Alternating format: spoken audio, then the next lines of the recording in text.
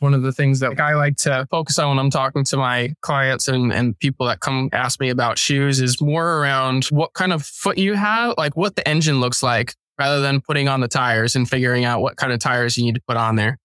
If the engine is built well, then the shoes or the tires will work very well. I've seen a lot of people who come in, they have the Next Presents, the Vaporflies, the Alphas, whatever it is, as far as the carbon plate shoes.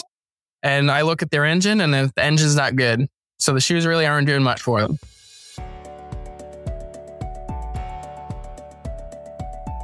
Welcome to the PT Rebels podcast.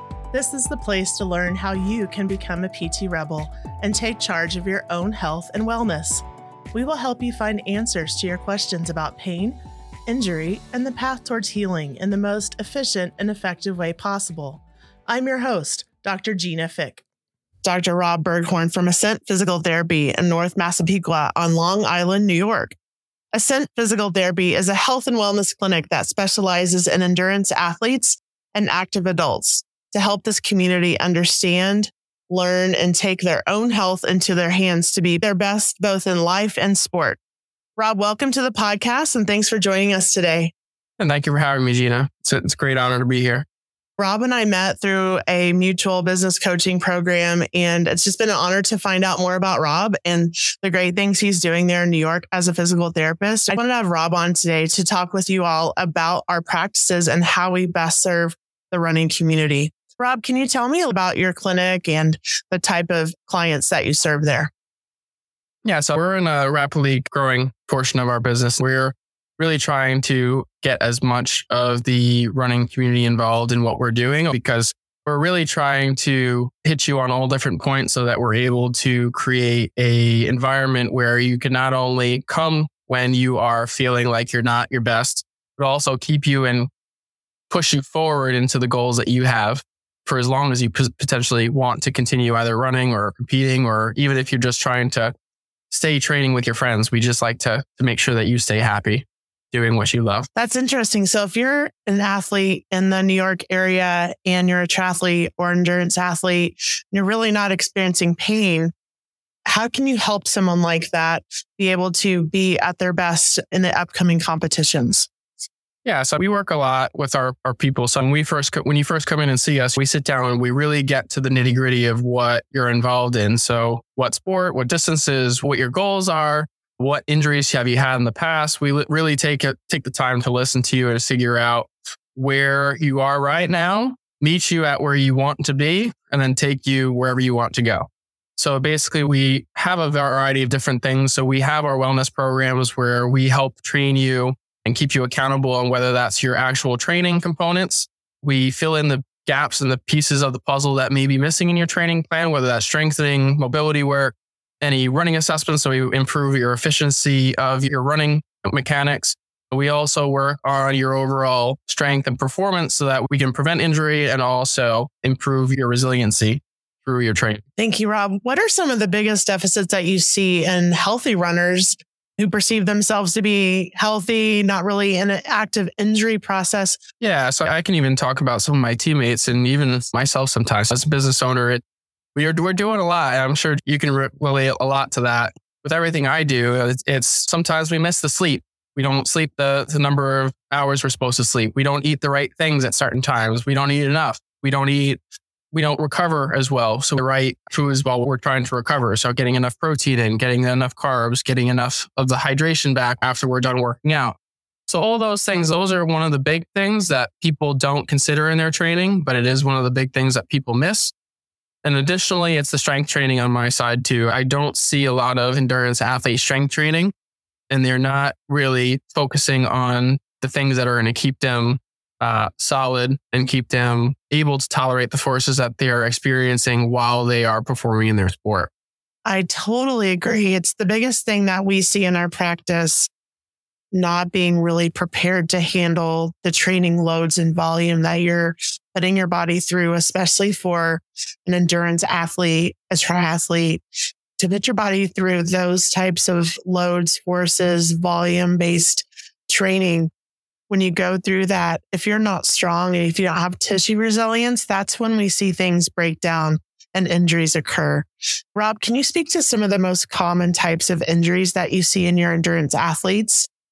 Yeah, 9 times out of 10 is more of a chronic overuse kind of issue, something where it's either they are not tolerating the forces like we were just talking about, they're increasing their load or their intensity or their volume too quickly, or they are not taking the appropriate amount of rest or not recovering appropriately. So I generally see a lot of tendonitis cases. We see a lot of joint irritation, inflammation. We see a lot of bursitis, mechanical issues, plantar fasciitis, low back pain, you name it in the chronic pain realm, we get it. Or at least like when I say chronic pain, more of the overuse kind of things. You name it, it's there. Yeah. And that's what we really see too. And so I think education in this community is so important. I know you do outreach yourself. Can you speak to some of the outreach that you do in your area and some of the types of clients that you're looking to help in your area? We do a lot of in-office seminars just because we have so much space in the clinic. So we host our own events where we bring people in. We speak about different topics. Some of the topics we spoke about this past year, we had our first sanctioned half Ironman this past year that I competed in along with a lot of my teammates. So I hosted a clinic on that for everybody to make sure that they had all the building blocks before they started training for the race to make sure that they were all set up to go. We did something on staying fit and active after 40 to make sure that people are staying in one piece, not aging like their parents were. We are doing community outreach stuff with places like Orange Theory, meeting up with different CrossFit gyms as well to make sure that they're keeping their people healthy and staying in the gym. I love that. It's really smart. And it's a great way to get connections and get people connected in our running community. Speaking of community, one of the biggest things I hear out in the community are questions related to shoes. What shoes should they be wearing as trainers? Should they alternate shoes? What are the best shoes for them? How often should they replace shoes? So much about shoes. How much emphasis do you place on shoes? And what does that conversation look like with your clients? Yes, one of the things that I like to focus on when I'm talking to my clients and people that come ask me about shoes is more around what kind of foot you have, like what the engine looks like, rather than putting on the tires and figuring out what kind of tires you need to put on there. If the engine is built well, then the shoes or the tires will work very well. I've seen a lot of people who come in, they have the Next Percents, the Vaporflies, the Alphas, whatever it is, as far as the carbon plate shoes. And I look at their engine and the engine's not good. So the shoes really aren't doing much for them.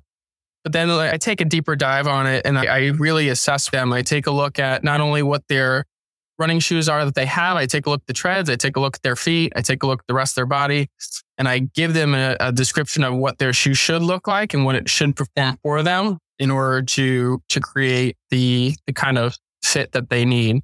The biggest things I do see that people don't really recognize, and one thing that is something that people should be able to understand is that when you buy shoes, because I have a lot of clients that buy like multiple pairs of shoes, especially at the end of a season when it's all on sale, you have to think that whenever it's sitting on the shelf, it still has an expiration date, sort of. It's like the milk. It still goes bad, regardless of whether you're using it or not. So if you have a shoe, try to use it. Don't let it sit for a year or two when you go through another 2 or 3 pairs. When you do have your shoes, if you are someone who runs multiple times, sequential days back to back, make sure there's either 24 hours between, or make sure that you have a second pair of shoes that you can rotate out on, because that foam in the shoe doesn't recover until about 24 hours afterwards. And then also you want to have enough stability and also support. So the cushion and the support in the shoes really depends on what the engine looks like I was talking before. So if you have the appropriate mechanics, even if you're flat-footed, you may not need a support shoe. You could probably do well with a neutral shoe. So Rob, one question that I get a lot from athletes is, should I wear orthotics? What orthotics are right for me? Can you talk to us a little bit about what your orthotic recommendations are for patients and how you determine that? Yeah, as for us, we do our own 3D printed orthotics, and we really try to go through a process of analyzing the foot, the way it not only sits, but also the way it moves. A lot of times when you go to other facilities, I noticed both as a client myself going to them, but also as a practitioner shadowing some practitioners, that they always take a static approach and they don't really assess what else is going on with the person to be able to create the best recommendation for people. So I will say a lot of the times orthotics are good, but I never use them as a permanent fix. I see them as a tool to assist in what else we are doing to make you as the person / the engine better.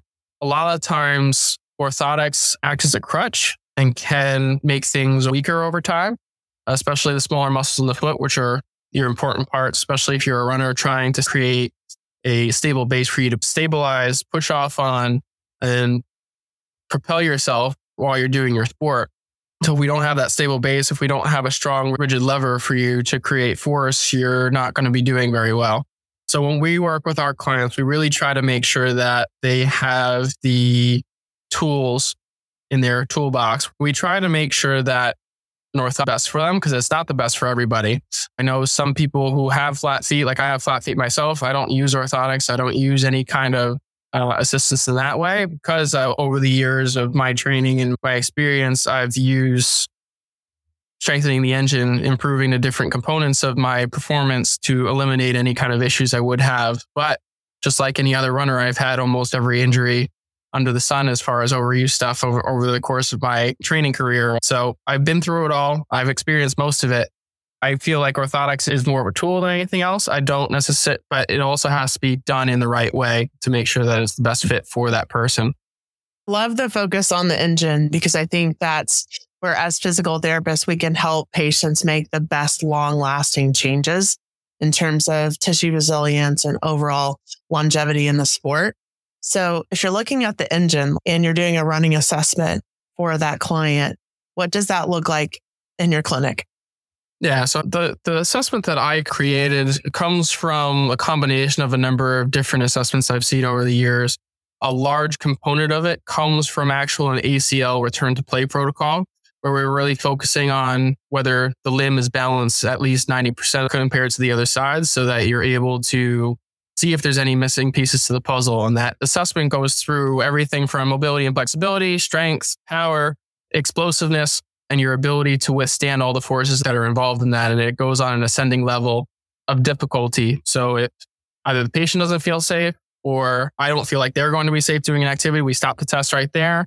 We go over what you missed, what kind of components you're missing in your toolbox, what things that you could be doing in your training to make that better.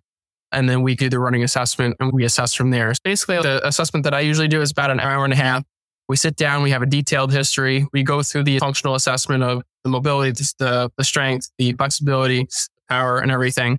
And then we go on the treadmill and we record the front, the side, the back, and we take a look at it, slow motion, full body, and we go from there and break down the little different components and figure out whether we need to go for physical therapy in order to help alleviate any kind of pains or kind of restrictions that we have, or we go into a more wellness thing to improve your performance from that standpoint. So there's different ways that we can go once the person goes through that running assessment.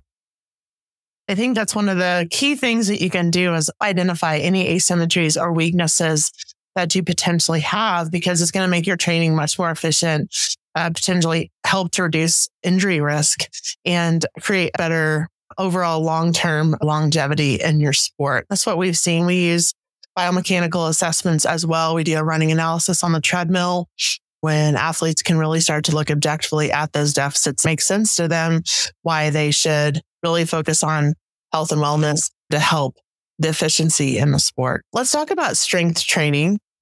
What are some of the most common deficits in terms of strength that you see in your endurance athletes? I would say overall, it's either one or two things, and it always affects the knee. Whenever somebody comes in and they have knee pain, I always describe it to them as, if you think of your hip as the older child and you think of your foot and ankle as like the youngest child, they're always beating up the middle child. So usually one or two things are going on where there's breakdown in the strength, the stability, or the ability to withstand the force at either one of those. And it creates different manifestations depending on what's going on. And it's always different depending on the person as well, based off of their own specific mechanics when they're training or competing. We really try to be as functional as possible with any kind of strength training that we're doing. We always start with body weight first, make sure that their ability to sense their body in space is appropriate. And then we start adding load. And we got to think of forces that are being exposed at any point in time during a run. If, for example, we're experiencing 5 to 7 times your body weight at your knee, and if you think about how many steps that you're taking. For me, every 5K, I take about 5,000 steps. So you're experiencing a lot of force, a lot of stress on your body. And if it's not in the right place at the right time, you're putting undue stress on different structures that don't need that stress. So adding load gradually and making it as specific and functional to the activity that your athlete is performing is what's really going to assist in creating that higher level of performance for that athlete. I agree. I think one of the things that's been missed in the past in traditional physical therapy is just the physical therapists haven't really been encouraging patients to load those tissues as much as they should. We progressively load our patients as well, and we encourage heavy loading and adaptation to those tissues because like you just described, the amount of steps or the amount of forces and loading that you're going to undergo in a 5, 10K, think about then you're moving into half marathon and triathlons, that's significant load. And some of the strength deficits that we see are just astounding. I have a patient who just completed an Ironman and he was unable to do a single leg calf race on one side because of an Achilles injury. And it's amazing to me that he could compete and do pretty well, honestly, without being able to do a single leg calf raise. Now, he's very lucky he didn't tear an Achilles or have a more significant injury, but that's what we see all the time. Right now, one client that's sticking out in my head, he started seeing me almost this time last year. He had a herniated disc issue in his low back and did it swimming. And he was competing in more like sprint and Olympic distance races for triathlon. And he started seeing me within 3 months. He was back to training. We worked together and got him competing in his first marathon, his first half marathon, his first half Ironman together. And he's doing it much better. He had multiple PRs during this time. It's loading that athlete specifically to what their engine needs in order to create a system and create the efficiency that needed in order to perform at their best. I know I keep harping back on the same components, and they're very basic components, but it is a lot of things that do get missed in other kind of healthcare facilities, which is tragedies in some cases. Rob, can you talk about the uniqueness of your clinic and how you operate and function and how you best serve clients based on that type of care? Yeah, we are a out-of-network cash-based facility. So we really pride ourselves on getting results for you first, rather than what insurance or doctors try to push on you. We really try to listen to everything you have to say about your experience, because your own unique story is very unique to you. No one else can tell that story. So we really try to listen to the entire story so that we have the tools that we need in order to create an experience that is exceptional compared to anything else you've experienced. We get a lot of people that come in here and they tell me, I've been in back pain for 12 years and I've been to PT for almost 12 years and it helps, but I never feel like I'm out of it. And the woman that I'm speaking about right now, she's 5 sessions in and she doesn't feel like she has any back pain anymore. And she said that she moved around her whole living room without dealing with any after effects. So it can happen very quickly if you have the right tools and you have the right things and the right sequences. And if you listen to the person, sometimes that's just enough to create that experience that will make them as best as they can be. I agree. Listening is one of the top things that's missing in current healthcare. So one of the things that we really value in our practices, both you and I, is the ability to sit down and listen to someone start to finish their whole story. And sometimes you don't even get the whole story maybe until 45, 50 minutes in, or maybe the next visit or a few visits down the road. You hear the real value in what they're trying to accomplish because that's the way that they handle stress, or that's the way they've overcome addiction, or that's the way they cope with the loss of someone significant in their lives. And I think listening to the whole story and being able to provide from top to bottom just an exceptional experience that's based on exactly what the client needs and wants and their goals versus the goals of doctors or insurance companies or someone else. I think that's the key and the value that we can provide. We start that on the initial phone calls. When someone calls in, we make sure we take time to listen. I know our operations manager was on the phone with someone the other day for 45 minutes and she listened to the entire story. So I place as a business owner value in that. And I give our staff the opportunity to do that because I know that's going to transition into a much different and better patient experience. Exactly. 100% agree with that. Let's talk about recovery. So for your endurance athletes, what do you recommend for recovery? Whether that's rest days, nutrition, supplements, what does an ideal recovery routine look like for an endurance athlete? Yeah. So when we get a new client, one of the questions is always, what does your training schedule look like? You want to stick to your schedule, especially if you have a coach, as they have the knowledge and the experience to keep you doing what you want to do as well, at least in your best interest in that sense. We really try to pick apart the different pieces of that puzzle. Then we start talking about sleep. We talk about their work environment. What's the stress level look like? We take a look at your nutrition. What were you eating during the day? And then also your sleep regimen. What does that look like? How restful do you feel? A lot of the wearable technology that we have now, fortunately, has the ability for us to track sleep. So we really try to take advantage of that as well to see what the quality of the sleep is and give recommendations based off that. If the person is doing those basics and getting that in, that's usually as much recovery as they need. Some people do need an assist where they can come in to see us. They can do sports medical massages. We have recovery boots where they get intermittent compression to help with that. And we're starting to incorporate more stretching and mobility work into our wellness packages as well, so that they're able to help recover that way as well and also move better at the same time. So that is definitely everything that we do. But as far as nutritional stuff, that getting in some protein afterwards to help with some of the nutrients that you need in order to help heal that muscle back up after you put some stress through it, getting the right amount of carbohydrates and resupplementation for all the electrolytes that you lost during your workouts and whatnot. That's all very important as well. Fantastic. Speaking of overall nutritional health, one question I have for you is, what types of bone stress injuries are you seeing in these endurance athletes? And what are some of the things you do to recognize those types of injuries? Yeah, so bone stress, especially in the female athlete, I do see it in the younger high school and I do see it in the postmenopausal area, especially for women.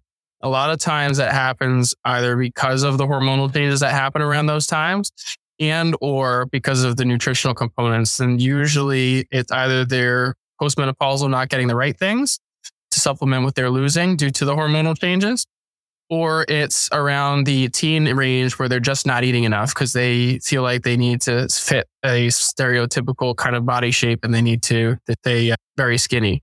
And that's it. Unfortunately, in this day and age, it was very common during my high school career, but it still is prevalent at this period of time, despite some of the other educational kind of components I've seen in the community going around. It is getting better, but I do see it. We see metatarsal fractures, so fractures in the foot. We see tibial fractures. We see femur fractures. So rarely do we see pelvis, but it does pop up as well, where they get just too much stress through that bone because either the load or the load in combination with the lack of nutrition leading to that fracture. If there's a young female athlete who's in high school and she's experiencing shin splints that don't really seem to be getting better, that lower leg pain, it becomes difficult to even walk without pain. It's waking her up at night, or maybe she wakes up in the morning with just that deep aching pain. What do you recommend that athlete do? Yeah. So if you're a female teenage athlete at home right now and you're listening to this and you find that you're dealing with some shin splints and you have been dealing with it for longer than a couple of weeks and it has not gone away despite you stopping or reducing your volume of your training, go get it checked out. As far as in New York State, you're allowed to come see someone like me for 10 visits, 30 days, whichever comes first. We can definitely check you out, make sure that we're not dealing with a stress fracture, that it is actually still shin splints. We don't want it to progress to a stress fracture in that sense. But if we feel like there is something going on that's in that stress fracture realm, we'll send you out to one of our doctors who is very fantastic in being able to listen to you and figure out whether it get you to the right imaging to see if this is a stress fracture going on. And then we manage it as best we can. So whether that's being put in a boot for a short period of time, or if it's just stopping your training and then we just do some guided therapy to allow for the tissues to heal, apply the right stresses at the right periods of time, while also working on the other components of the engine that you may need work on as well that cause this issue, so that once you're healed up, you can hit the road running and be better than when you were before injury. Excellent advice. One thing I'll add to that, in Colorado, if you come in and see us, we can also write a referral for imaging. So if we feel like you need an MRI, for example, to help identify or rule out a bone stress injury, such as a stress reaction or stress fracture, that's something that we can do for you as well. So I think that's also valuable. But I think it's just having that team, the right team in place to know who to call upon if you do start to have an injury. So even if you're not injured, come in on a wellness basis, come in and identify any biomechanical abnormalities that you may have, get involved in a wellness program so that you get to know us, you get to know helpful hints on how to deal with training loads, training volume, how to communicate with your coaches, how to best recover. So if something does come up, you know who to call, and we're just a phone call, a text, a message away, and we can stay on top of these types of things so that they don't progress into something more significant or serious. Rob, another question I had, say you're a collegiate runner and you are a freshman in college and you're training at higher intensities, maybe higher volumes, you're lifting heavier than you have before. So you just have a big increase in loading overall. And you start to develop, say, an Achilles tendonitis. And you've got this nagging pain in the back of your heel, into your foot. You're not really sure. Should you continue to run? Should you take time off? Should you tell your coach or not? If you're a collegiate runner in that case right now, who's just getting into indoor season, what would you tell that runner? How would you advise that runner to proceed with that type of injury? Yeah, so I can definitely speak on that, especially since that was a big transition for me, because I went from high school track and field to college track and fields. That's when I really started lifting. I gained, within a year and a half, I gained 30 pounds of muscle. So there was a lot of heavy lifting, and there was a little bit of injuries along the way too. So I can definitely speak to that kind of section.